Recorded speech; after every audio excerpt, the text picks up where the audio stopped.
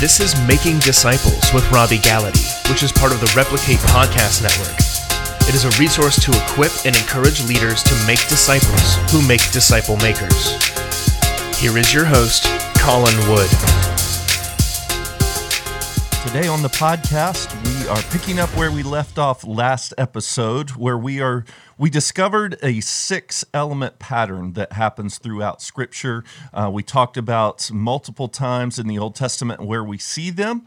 The last element is the testing. If you're not familiar with what I'm talking about, make sure you go back and listen to last episode. But we came to the life of Jesus, and where every person prior to Jesus had reached this point and failed the test, we learned that Jesus passes the test in the wilderness with his temptation. Pastor, you promised to get us into the temptation and us pull some truths out of here so that when we are tested, we will also be able to pass the test. So I can't wait to find out how Jesus did that. Yeah, great point. We learned that last week. And as you said, this is the first time in the entire Old Testament and the beginning of the New Testament where we see this paradigm of someone passing the test. Now, we know how the story ends, obviously, so we thought about building suspense.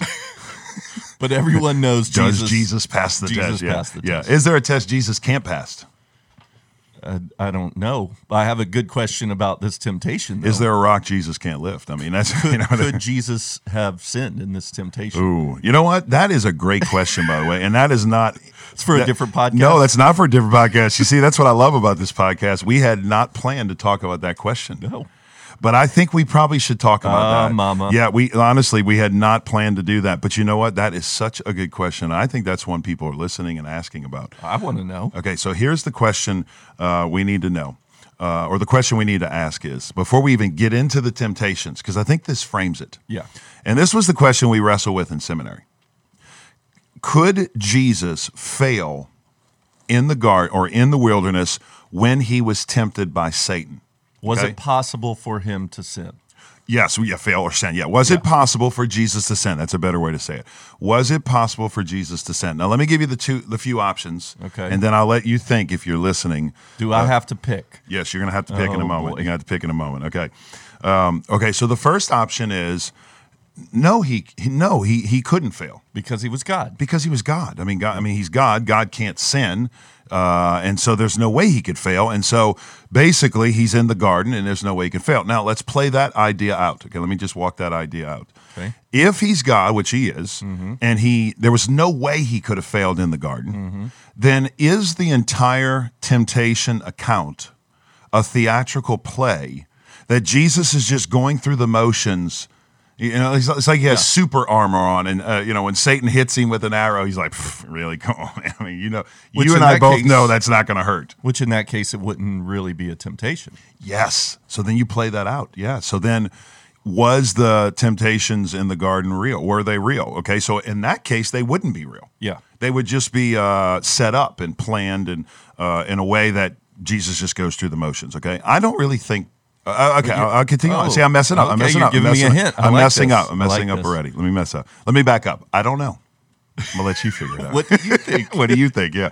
What's Okay. the other side? You said there were two. So the other side is Jesus was in the wilderness. He's being attacked by Satan. And there is yes, he's God, but there is a possibility or there is an option that Jesus, as in his humanity, being a man like us in every way, but did not sin.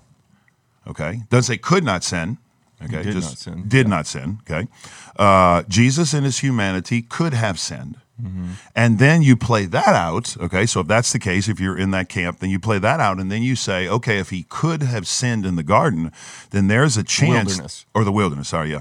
There's I keep thinking of Adam and Eve because it's a direct connection. The Adam second and Eve. Adam, yeah. Second Adam, yeah. If he could have sinned in the wilderness, then there is a possibility that if he sinned here, the wheels of the entire crucifixion and cross and resurrection and gospel come off. God's whole plan is God's ruined. whole plan's ruined, okay? So that's the second option. The question is, what option are you going to go with? I'm going to go with yes. Yes, and that is a good option because there's a third option. Ooh. See, there's always the third option, right? Because either of those just don't sit well with me as I was studying because this. Jesus is all God and all man. My mind has a hard time reconciling those two things. Yeah, and you're in good company because in the first, second, third centuries, as these councils were coming around, men lost their positions, they lost their ministries, and some lost their lives over this very discussion. So we need to be Let's be careful. We need to be careful, yeah, because men like Nestorius, men like Apollinarianism or Apollinarius, these guys were trying to wrestle. This is where the Apostles' Creed came out of, obviously, when they said he is one God of the same essence of the Father, the same essence. So that's the line they added there. So he's one God. I mean, he's of the Father of the same essence. Okay. So here's the option I think, because the first two never sat well. The first one is it's a theatrical play, and Jesus can't say to us. You got to remember when Jesus says, "Come, follow me," to the disciples, and this is kind of a backing up here to the beginning of the call, but when Jesus says, "Come follow me," here's what he's saying. This is the call. It's actually come walk after me. Halak, walk, okay, to follow my ways. Come walk after me. What he's saying is come live like I live, love like I love, teach like I teach, do like I do. That's what he's saying. In fact, he even said, you'll do greater things than me when I'm gone. Now, people misinterpret that. Some of our charismatic or just ultra charismatic friends will say, well, you see, you're going to do bigger things than Jesus. Look at you. You'll do greater miracles than Jesus. Well, not so fast. There's nobody can do anything greater than God. He's not talking about significance. He's talking about scope. Okay. When he says you could do greater things than me, he's not talking about the significance of what you can do. You can't do anything greater than God. But the scope of your ministry will be greater. Why? Because Jesus was one man. Now we have 12, and then we'll have 120, and then we'll have 3,000, and then we'll have 10,000, and now we have, what we have today. So that's what he was talking about. So the first thing never did sit well with me. Because how in the world could Jesus say, come follow me, do like I do, resist like I resist, stand against the devil, and he will flee? And we would say to him, but you're God. Yeah, you didn't even get tempted. You didn't even get tempted. Yeah. That was just a play. Come on, Jesus, not a real encounter. But the other side is heretical in a sense, because in a sense, if Jesus could have fallen in the garden, then that puts the plan of God hinging upon the humanity of Jesus or the attacks of Satan. Yeah. As clever and crafty as he can be, and there puts in there a possibility that Jesus could have fallen. And therefore is not God. Right, because God doesn't work in possibilities. That's a great point. God doesn't work in probabilities. God works in providence. God works in sovereignty, which means, and this kind of messes people up, Colin, but I like to do this with people. I do this with my D group like session 2. Or I think you do it with me regularly. I think I would do it with you regularly. Yeah. What I like to do I take our Bible and I go to the very back of the Bible to the last page of Revelation. Okay, so let's do this now. And I'm going to show you what I do. Right before the maps. Right before the maps, yeah. So if you have maps, go right before the maps to Revelation 22. Okay. Revelation 22. So I'm going before the index. Okay. And what I say is, in Revelation 22:21, Okay. this is the first line that God penned of the Bible. Now, I knew this was going to mess Colin up because that's why I did it. Okay, so here's what this is what I do with my D group, and they have pretty much the same reaction as you. I say this is what you have to realize: God wrote first the last line of the Bible, which is basically Jesus comes, makes everything right in Revelation 21 and 22. He wipes every tear from our eyes. He brings down the new Jerusalem and the new heaven and the new earth, and everything is perfect. Okay? So he starts, watch this, with the end in mind, starts with the end, and writes the Bible for our Western American minds, Greek minds. He writes the Bible backwards. I got you. Providentially, sovereignly. And I'm getting somewhere, so follow me. He writes the Bible backward and then gets all the way to the final words he pens, which is the first words for us in our chronological mind, but the final words, which are, in the beginning. Ooh. Now watch this. Why is that important? I mean, we're going to leave us with this, and we're going to take a break. Why is that important? Because it shows us that there are no accidents in the economy of God. That everything God does is purposeful and planned. It never occurs. A line I heard one time. Does it occur to you that nothing ever occurs to God? And so why is that encouraging to us? We'll come back from the break, and I'll show you why that's important for us as Christians today. Are you struggling with the fatigue of ministry post-COVID? Have you experienced some fruit but hit a plateau in your life or even your church? Could you benefit from a group of like-minded leaders who can help you achieve your God-given potential? Being a church leader is more challenging today than it has ever been, and the pandemic hasn't made it any easier to lead. We now have a whole new set of problems to deal with as church leaders that will require new solutions. With this in mind, we developed the Replicate Collective. This is a close-knit group of church leaders who want to help you and your church unleash your God-given potential.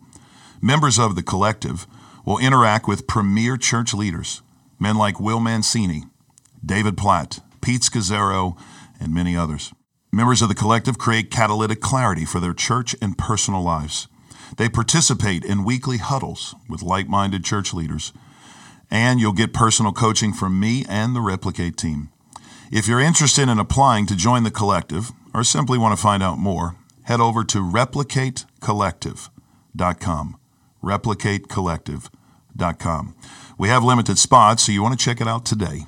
And we're back. We're talking about how Jesus was tempted in the wilderness, and we're discussing whether Jesus could not have failed this test, and therefore it was all an act, a play. Or could he have failed the test? Could he have sinned and therefore denied his deity, proven that he wasn't God? And you have suggested that there may be a third option.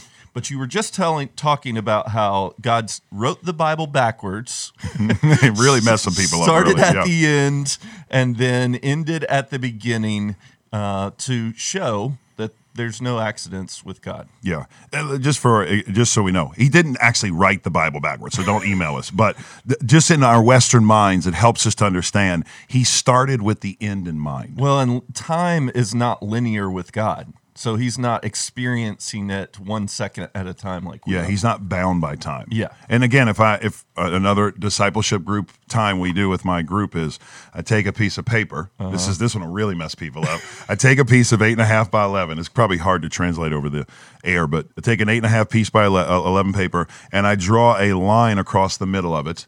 And then on the left side, I put eternity past, creation of the world. On the right side, I put Revelation 21, end of time. In the middle, I put a cross on the line, the crucifixion. And then to the right of the cross somewhere, I put, this is the day you were born, and this is the day you came to faith in Christ, okay? And what I do is I turn the paper around, if you're following me, and you see this line, horizontal line. A timeline. A timeline. And I say, the way we as humans look at the world and the way we live, we are bound by time. Now, for those who want to go into the rabbit hole, like you know me at one time, I was always all into this, and I got so confused by this that I had such a good plan one time with my D group because I showed them this thing, and they're like, we're in. We're going to learn this thing. Let's do it. So we started reading a book by a guy named Hugh Ross. Okay. This is not for the faint of heart. Hugh Ross is like a Christian rocket scientist. You know, he's like a physicist. And Hugh Ross has done a lot of work on time and the cosmos. Okay. I don't know how he comes up with this stuff, and he's way smarter than me, so I'm just going to defer to him. But he says that God is in something like the 12th dimension. Oh, my word. Okay, again, it's going down the deep rabbit hole. And man is in the 4th dimension. Okay, here's how he gets there. 1 dimension is just flat. 2 dimensions has width. 3 dimensions has height and breadth and space. But the 4th dimension, which we are in, he says, is time. Okay, now watch this. What he means is, in order for us to get to tomorrow, we have to get past today. Okay, so we have to have next before we have present, and we have to have present before, we have to have past before present. Okay, so that makes sense. Okay, now here's what he says. So when I take the diagram of the paper, back to the paper, I show the group that we are bound by chronology or chronos time. One thing has to happen after the other. Yeah. But then I bend the paper at the ends, and I put the paper together, and I say, this is how God works. God sees everything, the creation of the world, the crucifixion, eternity future, the end of the world, the restoration of the earth, and the day we got saved, and the day we were born at the same time. At the same time. I don't even know if I can think about that. My brain hurts. It hurts me even talking about it. I mean, but here's the point of that, and let's get back to Jesus. So he's God. He's all God, okay? And this is what was so hard for these early church fathers. So they were trying to say Nestorius, he was a third thing. He wasn't all man and all God. He was a blob, Like literally. 50-50 or something? No, that was, I think, Apollinarian. So he was like bipolar. I think Apollinarianism was, he was half man, half God, and you never knew where he was on the God chart or the man chart. Like, that's him speaking as a man, and that it's really wacky. Okay? But that is a little easier for my brain to comprehend than 100% God, 100% man. That's 200%. So that does it. Okay, I'm going to give you the illustration that's going to help. good. Boy, that was a great segue too, by the way. Okay, because it really hurts my brain too. And again, let me just say this before I give you this illustration. If we could understand everything there is to know about God and Jesus, then one, he wouldn't be a God we'd want to worship. And two, he wouldn't be God. The fact that he's God means he is separate and apart from us. I tell my boys when I'm trying to explain something, they say, we don't understand that about God. And I say, son, if you were to try to explain the SpaceX program to an ant, could you do it? And, one of my sons said, I don't even know what SpaceX is. Well, that's part of my point, I don't even know what the SpaceX, program is. But imagine trying to explain it to an ant or a dog. Yeah. The chasm between man and God is exponentially, infinitely greater, okay? So the fact that we can even scratch the surface and taste and see that the Lord is good and even understand some of these concepts is a grace gift, okay? So we should embrace the mystery, the unknown. Boy, that's so good. But rest on the certainty that, okay, if God's word teaches that he's all man, all God. Hey, that's a great word, I'm just thinking, because mystery is a word in our culture that we've lost. See, what we've embraced is the word mastery. And I'm just telling you, if you take that concept of mastery to the Bible, you never, one of the lines I always use with our church is, you never graduate from the Bible. Like, you don't get a degree in the Bible. In fact, the Bible, the more you learn, the more you realize you don't know and you want to learn more, and it just layers upon itself. We say this a lot in our Replicate network and with our discipleship groups, but the big misconception about studying the Bible, even talking even about this, because I'm going to give you an answer and you're going to say, wow, that's an interesting answer. But the point is not just for us to learn information. And you got to keep reminding yourself this. We're not learning information so that when somebody says, tell me about the temptations. You can Did rattle you know? them off. Yeah, you can rattle off. Well, it was this. It was connected to Genesis here or that. That's all fine and good.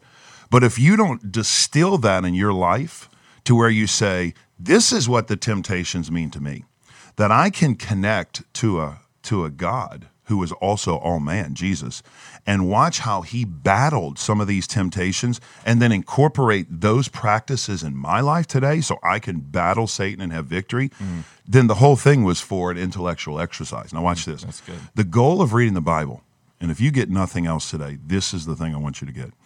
The goal of reading the Bible is not for information.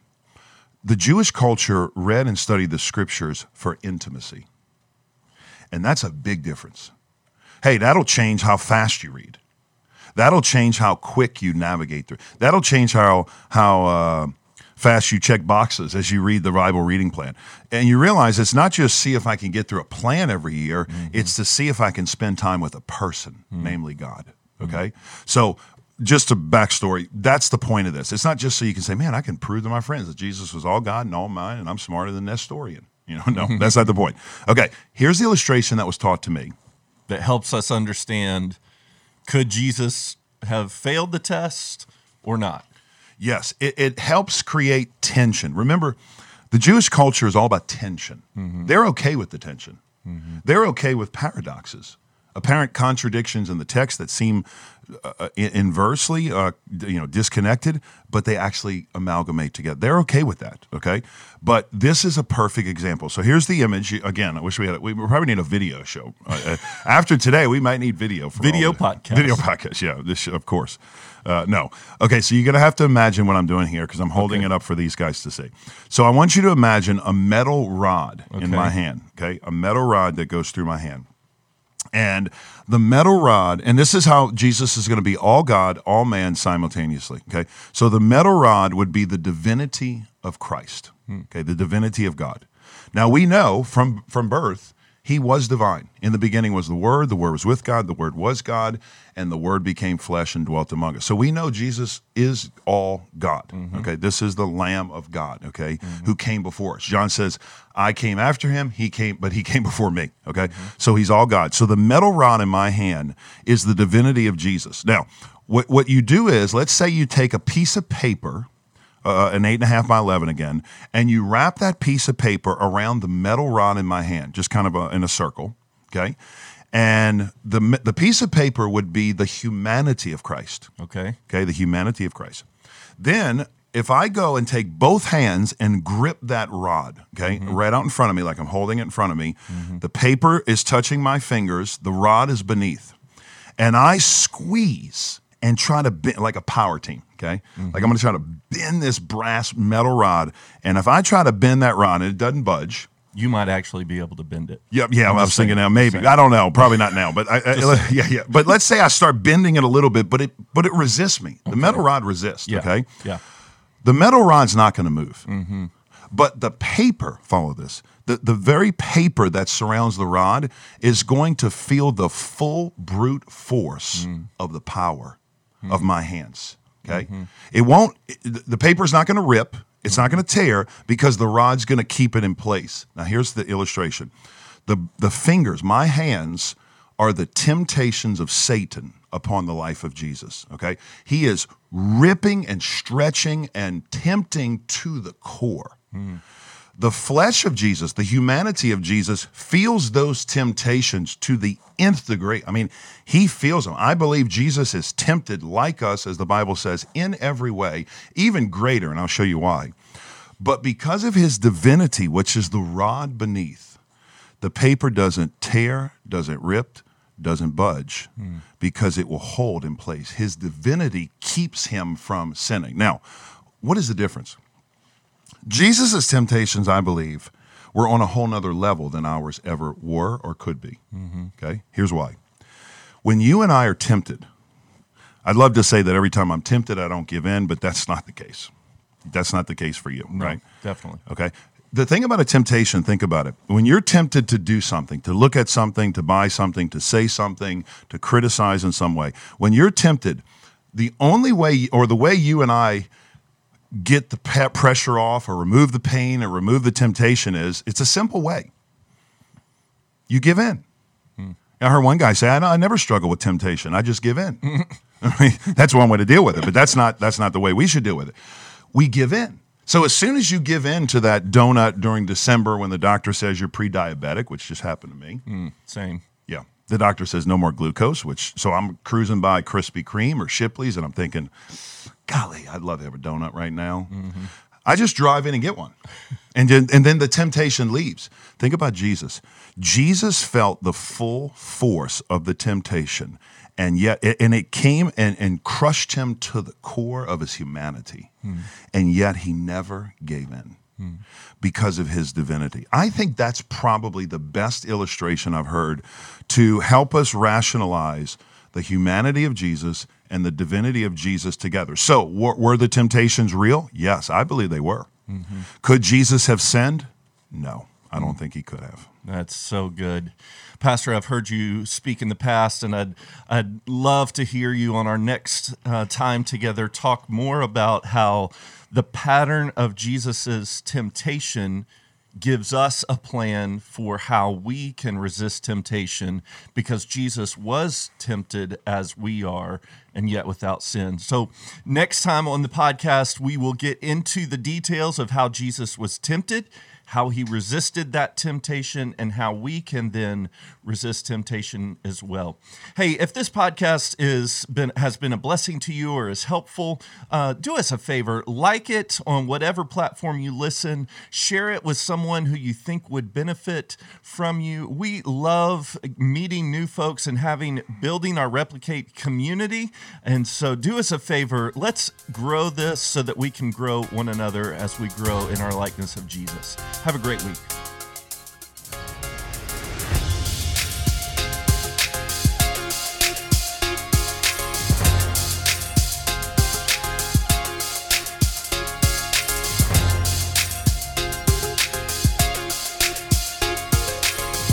Thank you for joining us for this episode.